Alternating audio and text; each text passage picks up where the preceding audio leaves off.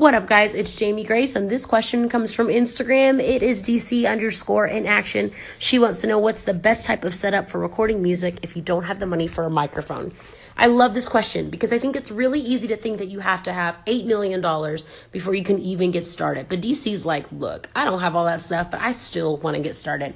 And I love that drive. I love that passion and excitement. So if you have any type of recording device, I mean, whether it's your phone or anything, like obviously that can be used to record, and you just have to decide what equipment and what, software and stuff you want to use. I recommend if you've got like an iPhone or an iPad, there's an app called GarageBand. I'm pretty sure it's free, and that's kind of a good start. But there's also like the app called Voice Memos, and then you can also just record directly to YouTube, but that doesn't give you as much opportunity to be able to edit stuff. But yeah, GarageBand or Voice Memos app, or even on a Samsung, any type of voice memo app, you should be able to upload, record stuff that you can just, share on SoundCloud or something like that just in the meantime until you're able to get a bunch of recording equipment.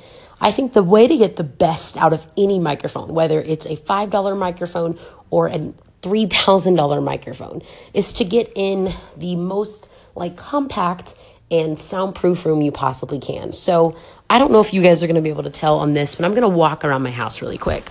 So I want you guys to just listen to the difference of this really quick, okay? So I'm currently in the living room, and the furniture in this living room right now is, it's very minuscule because things are still being moved in at the present moment.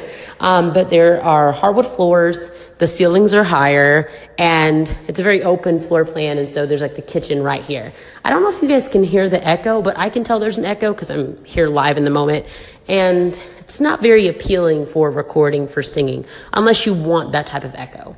Then I'm going to go into my bedroom. So now I'm in my bedroom. I'm not sure if you can tell the difference, but there's carpet here. Ceilings are here a bit lower, I think, maybe not. And it's more furniture in here, so it's a little bit more soundproof and stuff like that. Now I'm going to go even further. Now I'm in my closet. I'm going to close the door to my closet. This is the ideal place that you want to record, if you can. It's carpeted in here. I have clothes in here so it muffles the sound. And what you basically want to do is, in any room in your house, you want to, I have my phone in my hand, so I can't do this, but you want to clap. Not a bunch of claps, just one big clap. I'll just go ahead and do it like this. Do that. And the place where you hear the least amount of echo is the place where you want to record. Now, this could mean you have to get creative.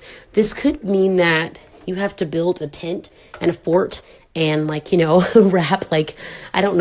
the fort in blankets and hoodies and something like that, and figure out some cool creative way to make it as muffled as possible. And that's okay. Be creative, do something fun, do something cool. Do you know how many bands record their albums on a tour bus? It's a super common thing. So don't think, I have to be in this $1 million studio. Just try to make stuff as soundproof as possible.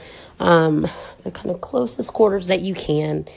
Put some extra rugs on the floor, put some hoodies around the tent that you're using, build a fort with some cushions like you used to do when you were a kid.